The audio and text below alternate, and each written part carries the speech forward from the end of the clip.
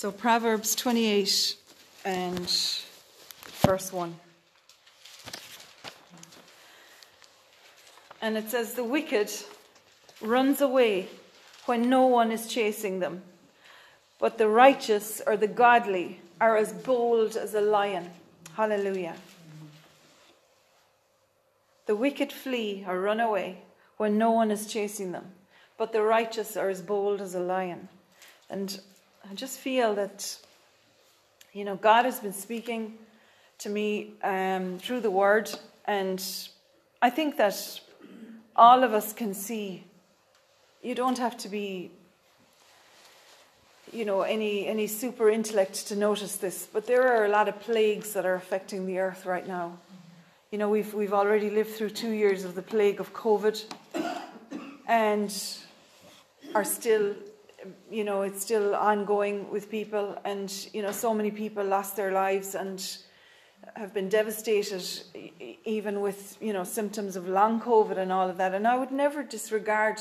I know many people kind of poo-pah what people have gone through, but I don't think that's right. I do know that it was a man-made plague. I have no doubt of that. And we're seeing right now, an increase, I suppose, in the plague of fear. I think that's the biggest plague that we can see. And it's the fear of, now they're afraid of the flu. Now they're afraid of, sore throats, and they're afraid of everything. And there's like these constant bulletins being released about the latest thing that you need to be afraid of. And I see a plague of sudden deaths that is, and it's not being spoken about, but I mean, it's happening. And there's all kinds of theories and things like that. And, while I don't doubt that many or all of them may be true, one thing I do know is that it's time for people to get right with God, yes. And get their act together. Yes. That's the truth of it. And my people are destroyed for lack of knowledge. Hosea 4:6 says, "My people are destroyed for lack of knowledge." And the lack of knowledge is the lack of the knowledge of who God is, of what his word says, and of who we are in Christ. Yeah.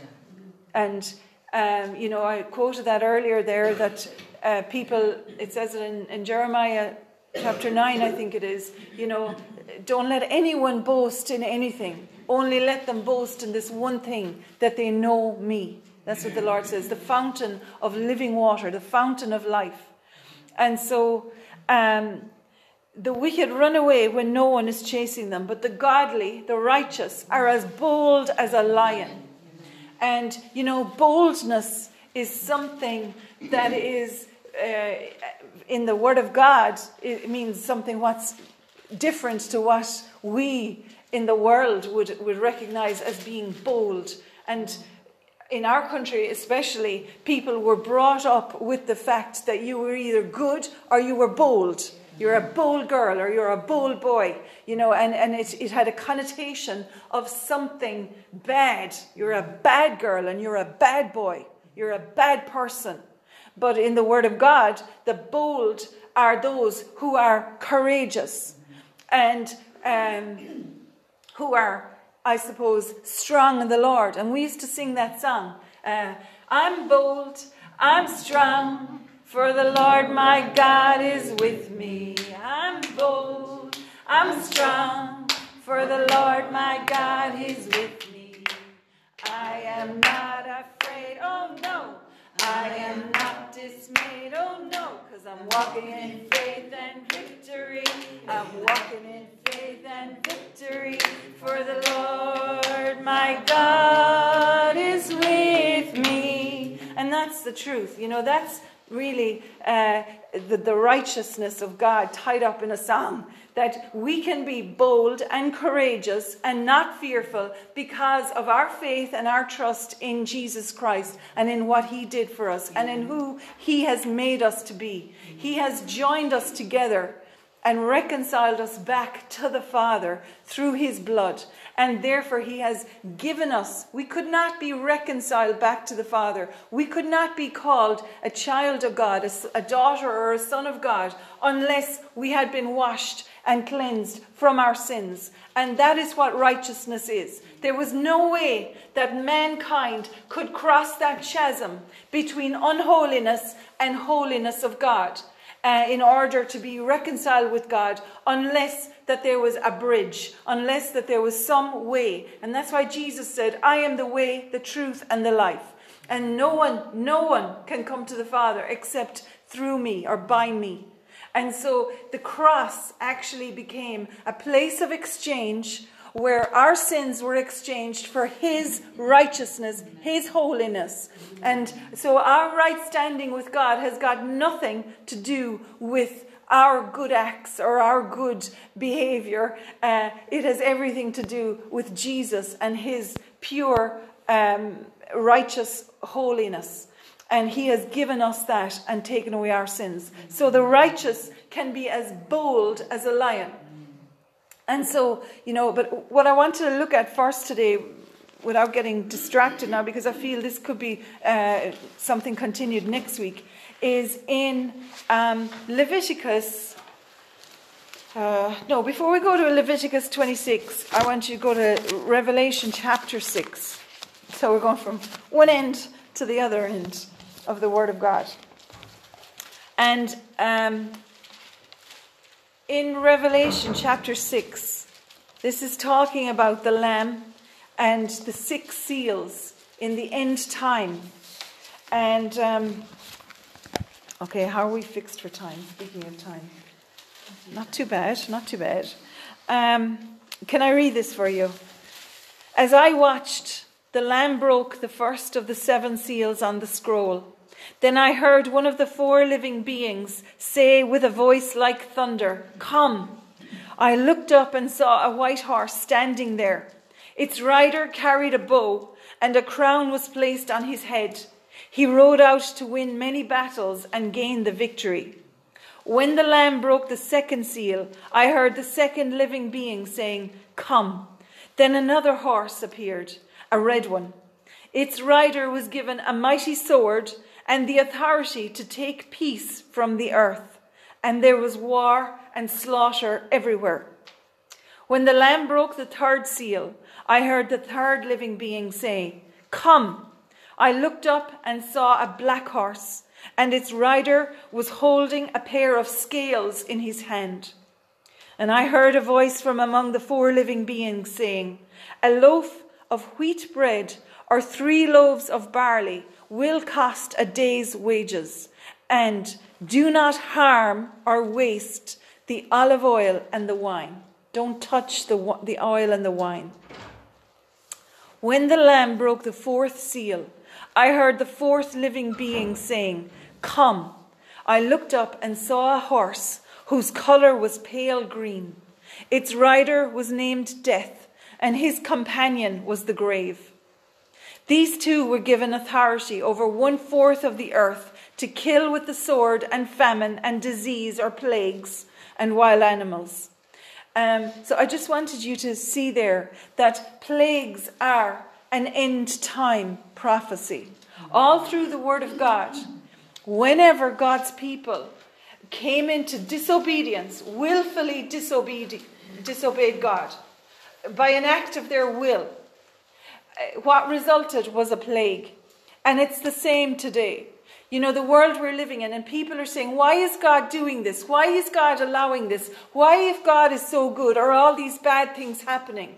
Well, you see, you have to ask yourself, in relation to whatever situation or person they're asking about, or nation, you have to ask yourself, who's God?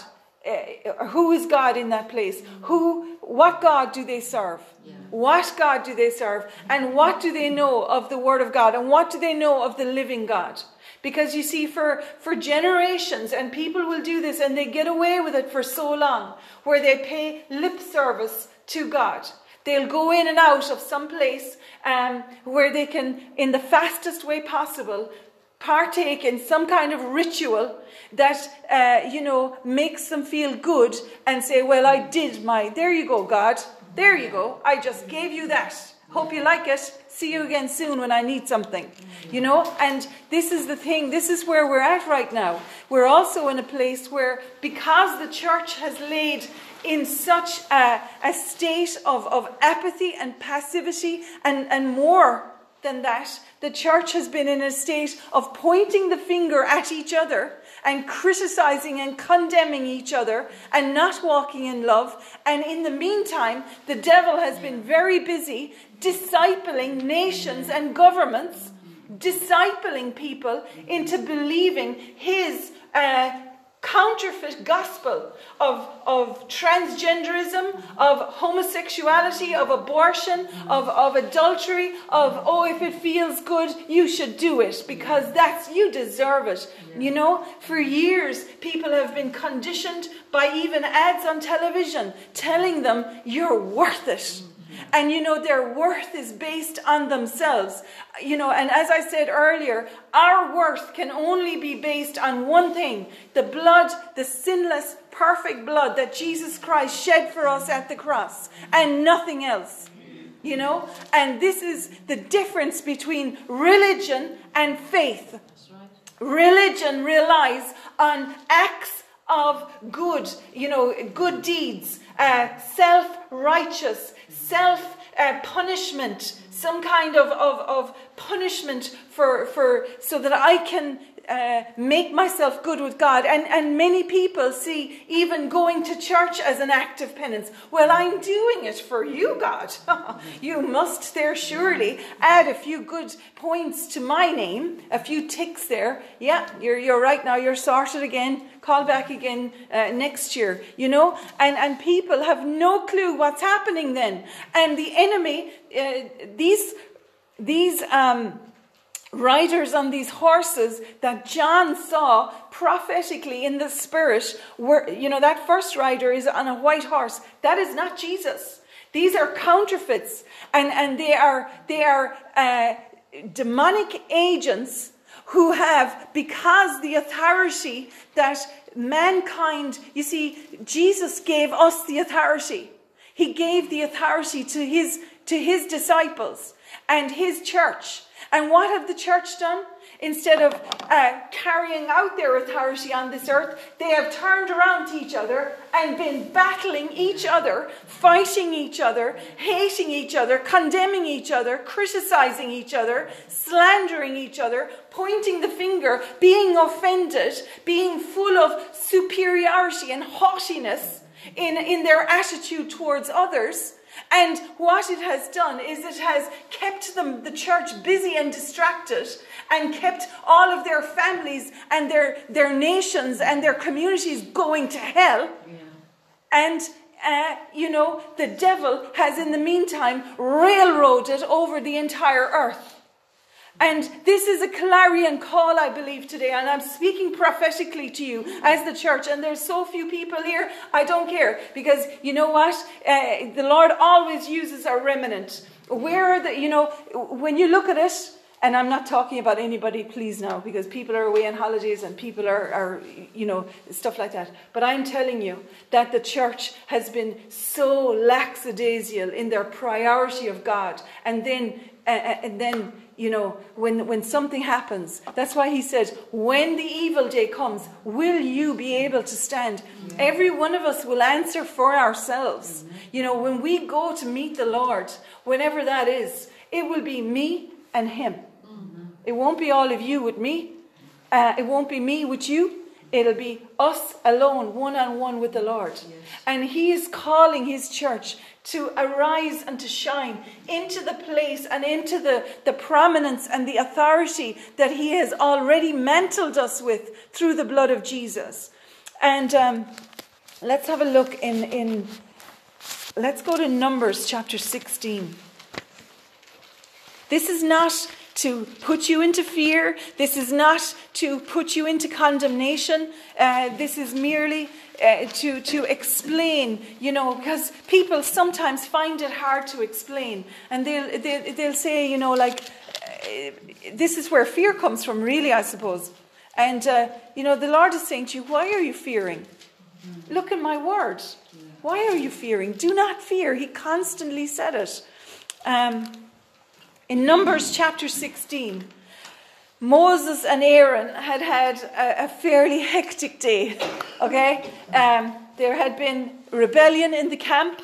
The Korah and his followers, he had gathered a few around him, and he had a problem with the word that was being preached by Moses and Aaron, and he had a problem with them. Like people do. People have problems with people from time to time, and it's so important to be teachable. But they weren't, unfortunately, and there was, destruction came to them, not only them, but their households and all of those who associated with them.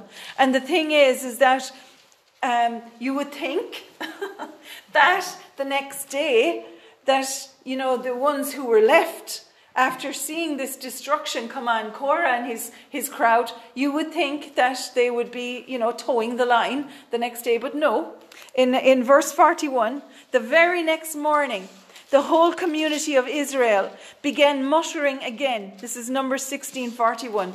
Against Moses and Aaron, saying, "You have killed the Lord's people."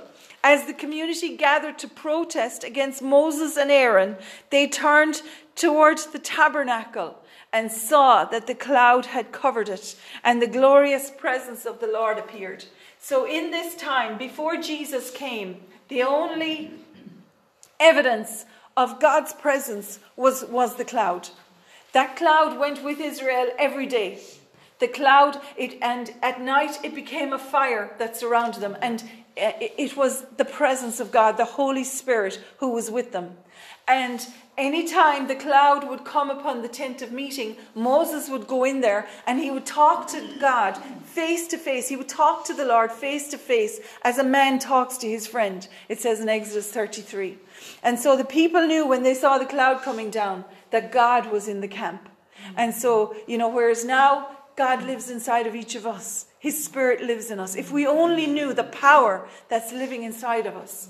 Hallelujah. But anyway, Moses and Aaron here are representative of the authority in God's kingdom, the Word of God and the church, really.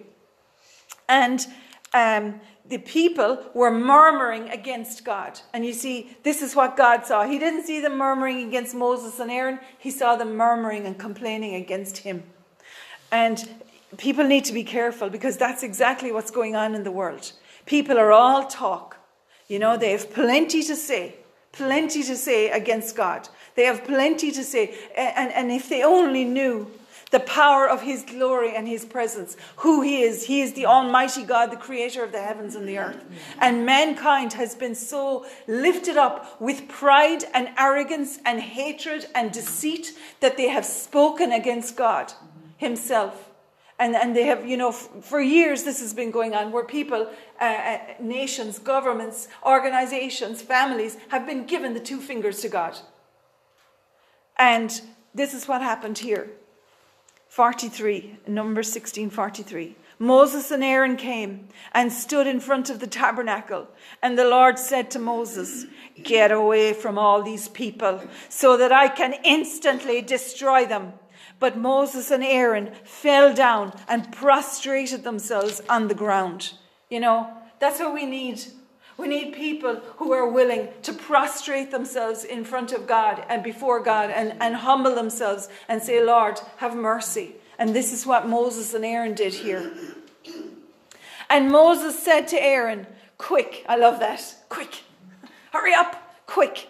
Take an incense burner and place burning coals on it from the altar."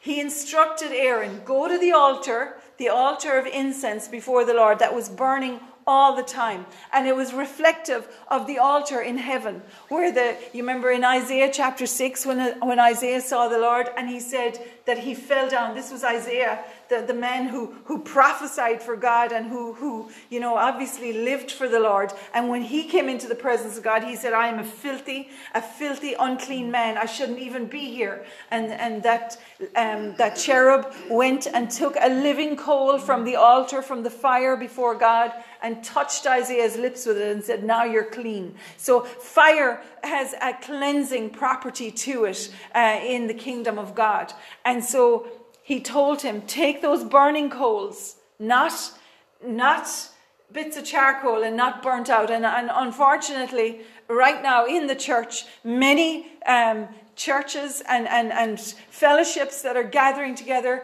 there's no fire there whatsoever. There's plenty of ritual and plenty of religiosity and plenty of other stuff, but there's no fire. There's no power. And he told him, lay incense on it and carry it out among the people to purify them and make them right with God. The Lord's anger is blazing against them, and the plague has already begun.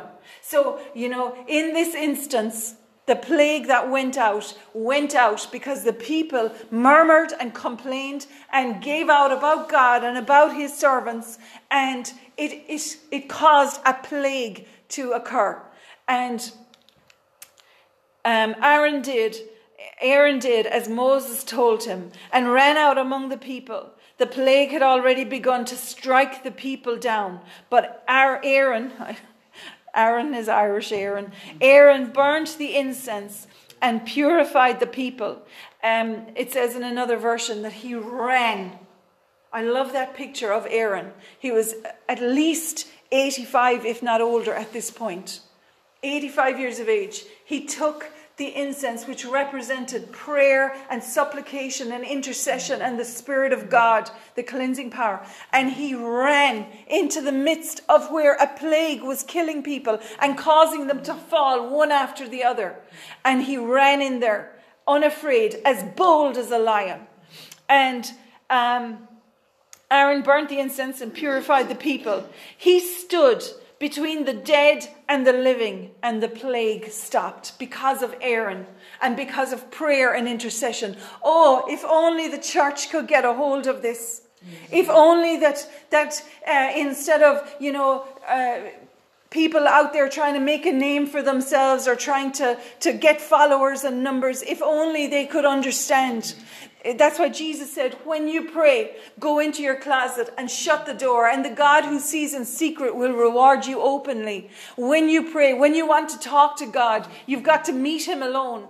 And, it's not all about you. It's not all about me and what I want, Lord, and this and that. It says that when we seek and obey God, when we obey him and when we seek his face, he will give you the desires of your heart. He said, seek first the kingdom of God and his way of doing things, his righteousness, and all these things shall be added unto you.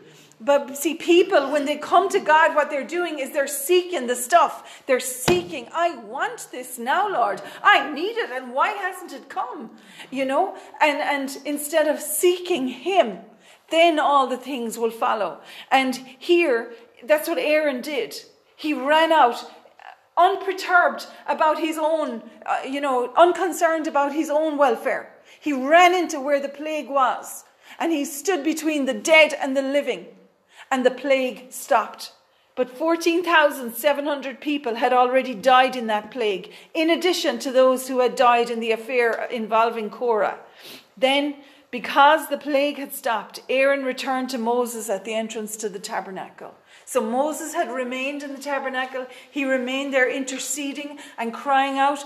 Aaron ran out. This is what the fivefold ministry is. The pastors, the teachers, the evangelists, the prophets, and what's the other one? I forget.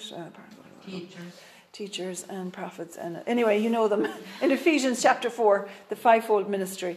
There is a call on each one of us as the body of Christ. Paul spoke about it in Corinthians, how each member is so valuable. If something happens to my little toe or my finger, the other day I sliced my finger, and honest to God, my whole body was hurting all over. And that is the way it is with the body of Christ. We, each of us, have such a vital part and are such an important vessel to God for his use. And we saw this here even last Saturday. And I have to say, I'm so proud of the people in this church, the way you all came together and ministered to other people and made them feel welcome and all work together. I just said it at the end of the day. there was nobody had to be told, do this, do that, do this, do the other thing. Everybody pitched in and helped, and it was just such a blessing of unity. And in Psalm 133 it says that where the unity and harmony is between the brothers, that's where the oil flows down Aaron's beard. And Aaron, of course, he was the high priest, and so the high priest is representative of the priestly role as for our worship unto God. And the Lord tells us that we are both kings and priests. And so many people have caught on to the this is going off on a tangent, but so many people have caught on to just the priestly role and not the kingly role. The king holds the authority and holds, for many are called out into the marketplace. We're called to be, not super spiritual, wrapped up in a bubble. And maybe that's what's really happened to the church, is that faith in God has been reserved for church time and been reserved in this untouchable bubble, instead of bursting the bubble and letting the water flow right throughout across the earth. What a difference in the world if that were so. And this is what Aaron was doing here. He was going out. He was unafraid to run into the midst of that plague. And that is the same for you and me. And I'll tell you, you have to be in a place of understanding who you are in Christ in order to be as bold as a lion. And if you look back with me and just to lay a basis for this, in Leviticus chapter 26, there is punishments for disobedience. You can also read in Deuteronomy chapter 28 about the blessings and the cursing. But just for today in Leviticus 26, and if you'll bear with me, in verse 14,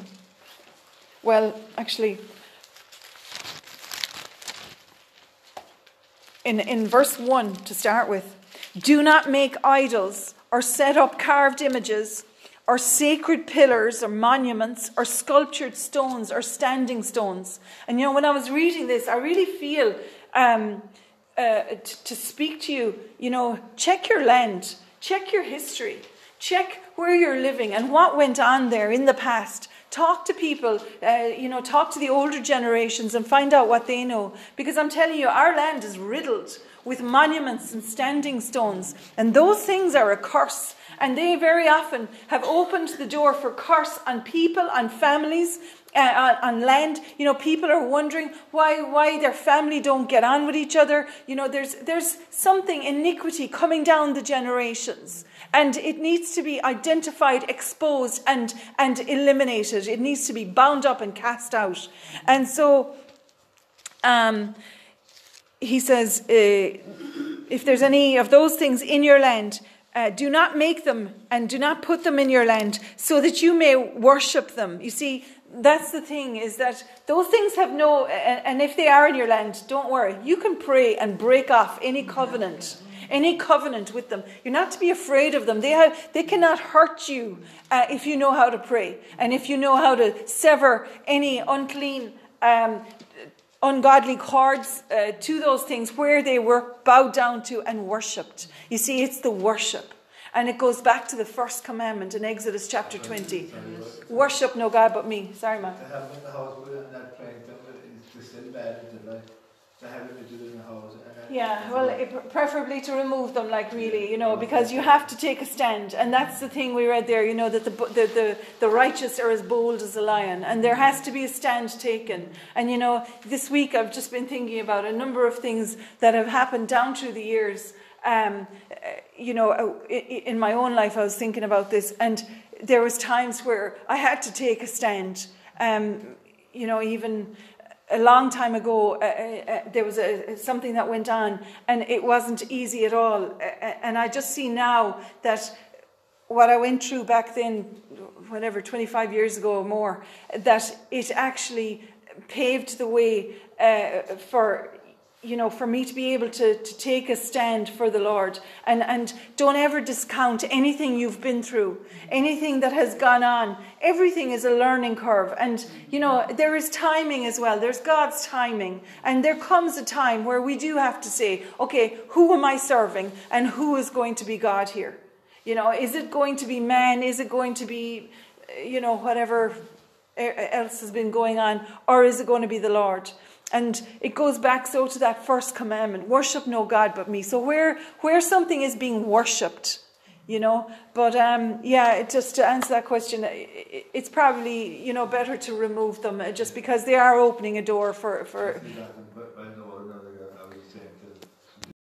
but so it's who you're worshipping. I am the Lord your God, he says. And the Lord your God there, it translates to Elohim. Elohim, the supreme God, the true God, Yahweh. He goes on to say, you must keep my Sabbath days of rest and show reverence for my sanctuary. I am the Lord. Sorry, this is Yahweh. I am the Lord, Yahweh, Jehovah, my Lord, the great I am. And so in the word worship there as well, it's talking about prostrating yourself and bowing down. And you'll notice that what we read in Numbers, when Moses and Aaron went into the tent of meeting, they prostrated themselves and they bowed down before God. You see, and that's what the difference is. That's where the power came from. And it goes on to, you can read it yourself at home. It's quite an interesting chapter to read, Leviticus 26. I think sometimes people steer clear of Leviticus. I know it's not exactly, they say, the most happiest book to read in ways, but it sure is. It lays out the laws of God very clearly. And he says in verse 11, I will live among you and I will not despise you. I will walk among you. I will be your God and you will be my people. I am the Lord your God who brought you out of the land of Egypt so you would no longer be their slaves.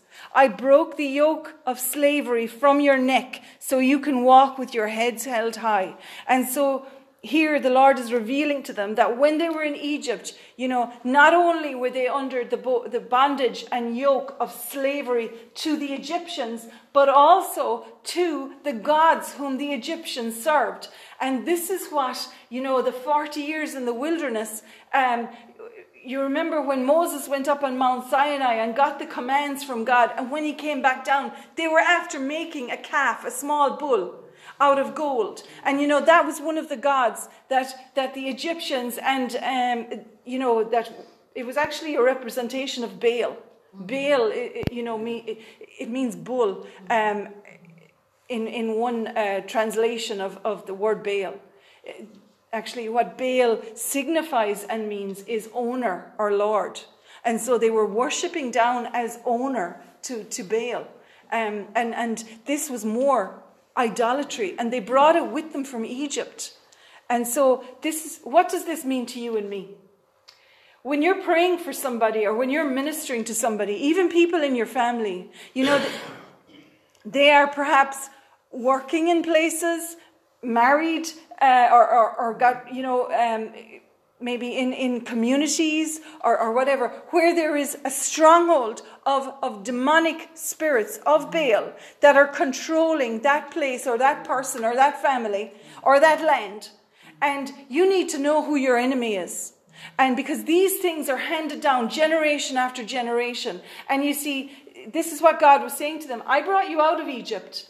And there's that wonderful song, I played it before for you, You Took Me Out of Egypt. It's by David Baroni. And I really recommend you listen to that song. God, you took me out of Egypt. Now take Egypt out of me. Of the things that the enemy got a foothold in my life because of the influence or the control or whatever, or my involvement in those things of the past. Whatever the enemy has had a legal right to be in my life, I ask you to expose those things, and so that I can repent for them and renounce them. Because that's what it boils down to. It's not difficult to overcome these things, but the enemy hides stuff. And it is difficult sometimes, and you can say it to people and expose it to them, and they'll take it the wrong way, and it'll start some kind of big, huge furore. But what can you do? Because we are taught that we have to speak the truth in love. And that's why we don't go around haughty or condemning or mouthing off at people. But you do have to speak the truth, because it is only the truth that can set you free. And so he says, though, in 14, however, say however, if you do not listen to me or obey these commands, and if you break my covenant by rejecting my decrees and treating my regulations with contempt and refusing to obey my commands, I will punish you. I will bring sudden terrors upon you, wasting diseases and plagues and burning fevers that will cause your eyes to fail and your life to ebb away. You will plant your crops in vain because your enemies will eat them. I will turn against you, and you will be defeated by your enemies. Those who hate you will rule over you, and you will run even when no one is chasing you. So you've got, this is, like what we read earlier, the wicked flee when no one is chasing them. The wicked, we tend to think of the wicked as in somebody like, Hitler or Jeffrey Dahmer or somebody like that. Listen, the wicked is anybody who is not obeying God's word and who is not obeying his commands. And his commands are not burdensome, the word of God tells us. It's not burdensome, but it is if your will wants to go down the other road, being lured away by the lusts of the flesh, the lusts of the eyes, and the pride of life. They're the things that snare and trap people and cause them to be separated from God. And so, you've got this clear mandate here that disobeying God will cause an open door for all kinds of plagues and disasters, and the enemy, your enemies, to be able to steal from you and to rob you and cause such fear upon you that you'll be in that constant fight or flight response, where you're constantly on edge and running when no one's even chasing you. And that is high anxiety. So anxiety and fear come from not knowing who you are in Christ, from not understanding who it is who's living inside of you. Because if we fully understand this, and all of us are on a journey there, don't worry, nobody has got there. Nobody has it all sewn together.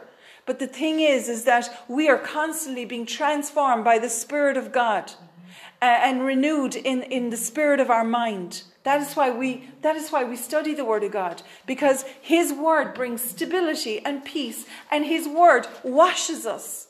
It says that in John's Gospel, when Jesus was speaking to them about abide in me, remain in my love, He said, the word that I have spoken to you, you're already clean because of the word I've spoken to you. So the Word of God washes us in a way that washes out our thinking.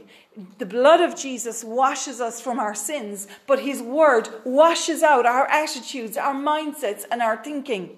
So where in the past, something would have caused turbulence and trauma and turmoil for somebody, the more they get to know the Word of God and what the Lord says on that subject, their mindset and their heart is washed out. And so then they have peace. And that is how the righteous can be as bold as a lion. Because they're not being bold and courageous from their own courage. It is because of who it is who lives inside of us. And what He has done for us causes us to have stability and peace. Amen? Amen. Look, this is long.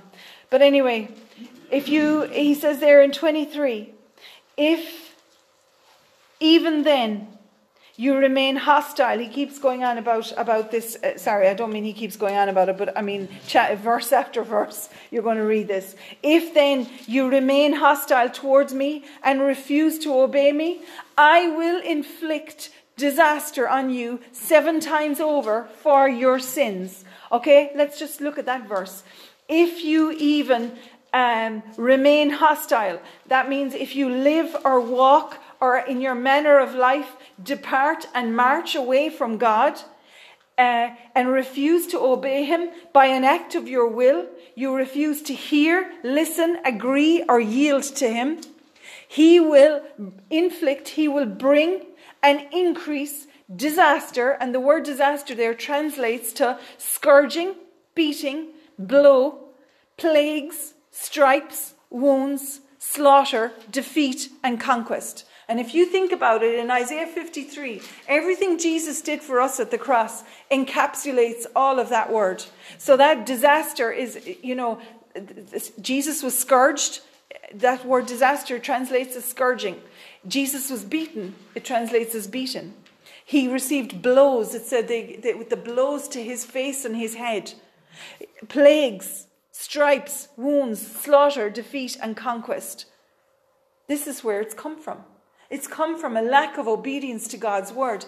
And how can they obey God's word if they don't even know it? And so isn't it the greatest trick by the enemy to cause the church to either be fighting with each other or to cause those who are deceived to be worshipping this one and this idol and that statue and this picture and praying to this one because, this is what has been taught to people. Pray to Mary because Mary has a straight line to God because, she's much easier to get to than Jesus. What a lie and a deception. I'm telling you, it is abhorrent to God because it is making, and it is nothing whatsoever to do with Mary. Mary is the mother of Jesus. She is not the mother of God. But we are told in the book of Jeremiah particularly, and right through the Old Testament, in fact, in Judges and Kings, it speaks about Asherah and Baal. Baal, as I say, was represented by the bull, and it means owner. And it is the false god of the Egyptians and the Canaanites and all of those people that God told his people, when you are in that land, do not take on the gods that they worship. Do not bow down to them, because he said, I am a jealous God. That's in the second commandment in Exodus chapter 20, verses 3 on down there. You will read that. Do not bow down to them, because I am a jealous God, and I visit the iniquities of the fathers unto the children for the third and fourth generations of those who hate me. So there's an iniquity that can transfer from generation to generation. And there are things that people are enduring and living through. And it might have nothing whatsoever to do with you. It can be something generational, a curse that is coming down. And it needs to be exposed. And how is it exposed? By shining the light of Jesus Christ upon it. And by renouncing, repenting, and revoking the authority that the enemy has. By repenting for it. And taking accountability. And so, praise God, Asherah, just to remind you again, Asherah was, in this false god theology, was the mother of Baal. But she was not only his mother, but she was also his lover. And this is perhaps where that Oedipus complex, is rooted in, as they call it. And the thing is that the people who worshipped Baal believed they also worshipped Asherah in equal measure. And this is where the trick and deception of Satan in worshipping of Mary along with Jesus has totally trapped and deceived people. Asherah was worshipped in the same way as Baal because Asherah was easier to get to than Baal. And, you can see that spill over in institutionalized religion, which, is based on ritual and based on lies and deception, unfortunately. And it's time the truth was told. Our country is riddled with it. This nation is riddled with false God worship. And I'll tell you, lads, God said enough is enough. And it says in Acts 17, up to now, God overlooked these things. But now he calls all men everywhere to repentance. And you go and you ask, you see people asking, why are all these things happening? Oh, all these people dropping dead suddenly. I'll tell you, lads, it's time is up. We're living in the last of the last days. We know that. I'm not saying that Jesus is coming back tomorrow, but I'm telling you that Jesus is coming back. And it says he's coming back for a bride that is unwrinkled and unspotted. And that means that the pure truth of the Word of God has to be known. And praise God. Just to continue there, it says in 23, if you fail to learn the lesson and continue your hostility towards me. This is going back to what we read in Numbers. The people thought they were only murmuring against Moses and against Aaron. But God said, they're murmuring against me. And their hostility was not just, they may have been hostile towards Moses and Aaron. And Moses and Aaron prostrated themselves and cried out for mercy for them. But God said they're hostile towards me. He sees it as hostility.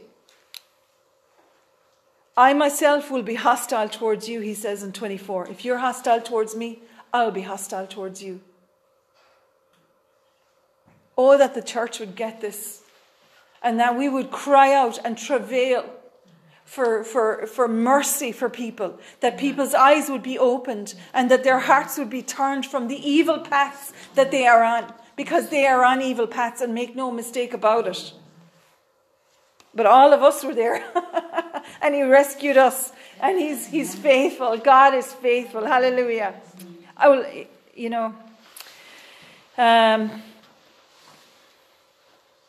hallelujah. He keeps saying there, I will personally strike you with calamity 7 times over for your sins. You see, sin is the problem. Sin is the issue. And unless somebody comes to Jesus Christ and to his blood to be washed and cleansed of their sins, and not just their sins, but their iniquities, the things that are coming down the generations, the doors that have been opened in previous generations to allow the enemy access, those things need to be shut. I will send armies against you to carry out the curse of the covenant you have broken. God is so faithful. He's faithful to his covenant. And that's what he was speaking to them here. I have a covenant with you and your people, and you have broken my covenant. You know that. There's people who take people to court every day of the week because they've broken various covenants in marriage and different things, in businesses, where there was an agreement, a legal binding agreement, and one of the parties has rescinded on it. And that, gives a legal authority then for a whole court case to take place. And it's no different in the kingdom of heaven and the kingdom of God. When you run into your towns for safety, I will send a plague to destroy you there, and you will be handed over to your enemies. So when you run into your towns for safety, that signifies, something that men built. Men built towns and cities. So again, symbolically and spiritually, how does this apply to us? When we run to those things, and people have run in relation to COVID, and don't get me wrong, I am not saying this, but I am telling you, I suppose I have to tell you, where people have been trusting in medicine, in vaccines or in anything else. And I am not against vaccines, okay? Let me make it clear. I am not against the vaccines.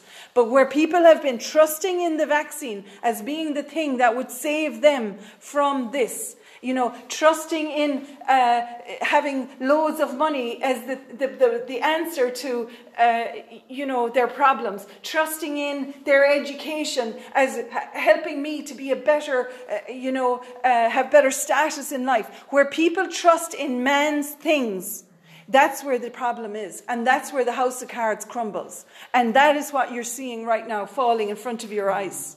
Okay? It's nothing got to do with anything environmental. It's got to do with where the trust is and where the worship is. And man's ways have been worshipped and put up on a pedestal. Through generations, even in the church, men have been put up on pedestals. We should never worship a man. We worship only God. The angel told that to John in Revelation. Don't worship me. I'm the same as you, he said. I'm a servant of God like you. Worship God. Nowhere in the Word of God does it tell anybody to worship Mary.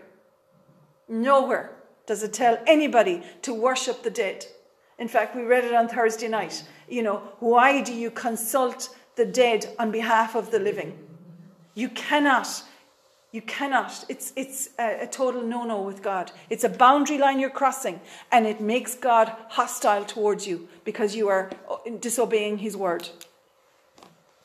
And in verse 29, 30, sorry. I will destroy your pagan shrines and knock down your places of worship. And that is what is happening. God is dismantling. And whether people like it or not, there are going to be things, institutions, and things that people have trusted in and believed in that are being dismantled before their eyes because they have been built on false God worship, on worshipping something made by man's hands, worshipping something that man came up with. But God said, I will destroy your pagan shrines and knock down your places of worship.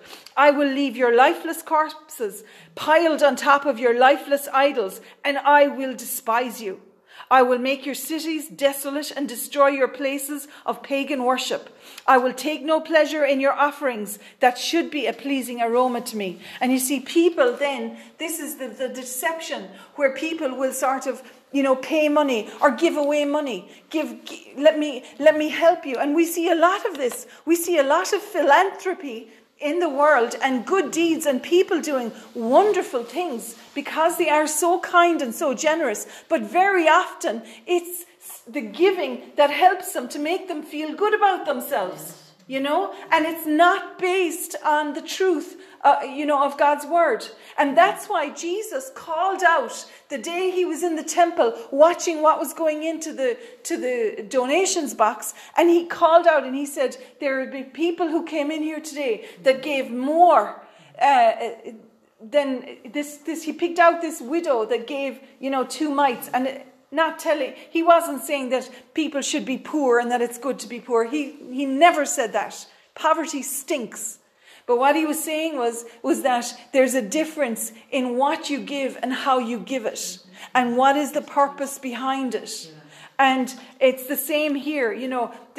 People have been trapped into thinking that doing good deeds or causing themselves some kind of punishment will make God happy with them, because it's sort of a cleansing thing for me. And God surely sees it. And another tick there, Rose. Another star on your reward chart in heaven.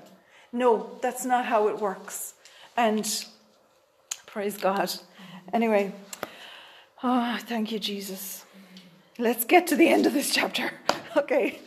For those of you in verse 36. For those of you who survive, I will demoralize you in the land of your enemies. You will live in such fear that the sound of a leaf driven by the wind will send you fleeing. You will run as though fleeing from a sword, and you will fall even when no one pursues you.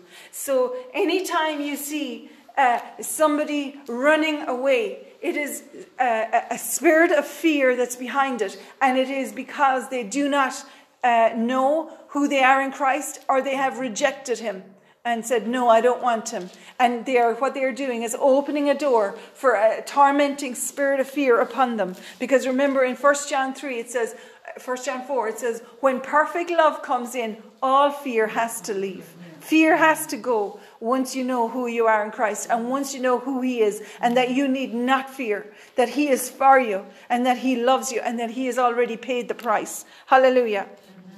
Though no one is chasing you, in verse 37, still in Leviticus 26, though no one is chasing you, you will stumble over each other as though fleeing from a sword. You will have no power to stand up against your enemies. Hallelujah. And it says then, those of you in 39 who survive will waste away in your enemy's land because of their sins and the sins of their ancestors. So now we have come to the crux. Oh, this is I'll tell you, this lights me on fire, because I'll tell you, this is what, especially in our nation, this is what's at the root of the whole thing. The sins of the fathers are visited down the generations, and so many, and this is why we can never point the finger at people and say they're this and they're that and the other thing, and all these people that are caught up in all kinds of confusion and sin, they are so because of what has come down the generations. But as the church stands up and arises and shines and is a beacon of hope and light in the darkness, and prostrates ourselves and worships the Lord and cries to him for mercy on behalf of them, runs out as bold as a lion into the midst of the plague, stands between the dead and the living, the plague will stop. And that is the truth. And this is why. But at last my people will confess their sins and the sins of their ancestors. You see, it's so important. People have poo-pad spiritual warfare and cleansing of the bloodline and all that. You have a lot of ministers of the gospel who have said, baloney. When you received Jesus, everything was dealt with. Yes, you have been made a new creation in Christ. Your sins have been washed and cleansed, and you've been made right with God. But there are issues and stuff that the enemy has got a foothold back along the generations, or even in your own life, in areas where they have not been addressed and repented for, and the authority revoked by the devil. And this is why there are many Christians who are still dealing with mental torment and all kinds of issues, and problems, and they're saying God doesn't work. And it's robbing them and discouraging them of their faith. And they have no understanding of the fact that ancestral and even previous in the past involvement in sin and idol worship has opened the door for curse. And this is what God is saying here. When I turned their hostility back, am I still in the same place? Yeah. At last my people will confess their sins and the sins of their ancestors for betraying me and being hostile toward me. When I have turned their hostility back on them and brought them to the land of their enemies, and at last their stubborn hearts will be humbled and they will pay for their sins. And you see, the great news of the gospel is that we don't have to pay for our sins. Our sins were paid for by Jesus. Hallelujah. Remember, this is the old covenant. So I'm going to leave it there for today. And just thank you for your attention. And I know it's heavy going, but I'll tell you, our nation is riddled with false god worship and idolatry, and it has infiltrated and influenced every strata of society, from the top down to, and it needs to be exposed and eradicated. And it's the church is going to do that. As the church rises up, arise and shine, for your light has come. As the church shines like bright lights, like we read on Thursday night in Philippians 2. As the church shines like a bright light and exposes and lets the light of Jesus flow, people's eyes are going to be opened and they are going to see, and they have a choice to make then. Who are they going to serve? And we just pray and intercede, Lord, today on behalf of all our nation. Oh God, that their eyes would be open and that their hearts would be turned to you, and that they would humble themselves and confess their sins and renounce and revoke the authority that Satan has had in their families, in their lands, in our nation, in our government. Lord, that Satan's authority would be revoked and exposed, every work of darkness exposed to the light of Jesus Christ and to your love and your mercy. And we cry to you today for those who are in trouble, Lord. Amen. We cry to you today for those people who are being affected in their bodies, in their marriages, in their families, in their minds, Lord, even in their personalities, where they're confused about their gender and all kinds of mix-up. Oh God, we cry to you today for mercy for them in the name of Jesus. And we thank you, Father. There's nothing too hard for you. There's nothing too difficult for you. In Jesus' name, amen. So come back next week for part 2, I think. Let's try.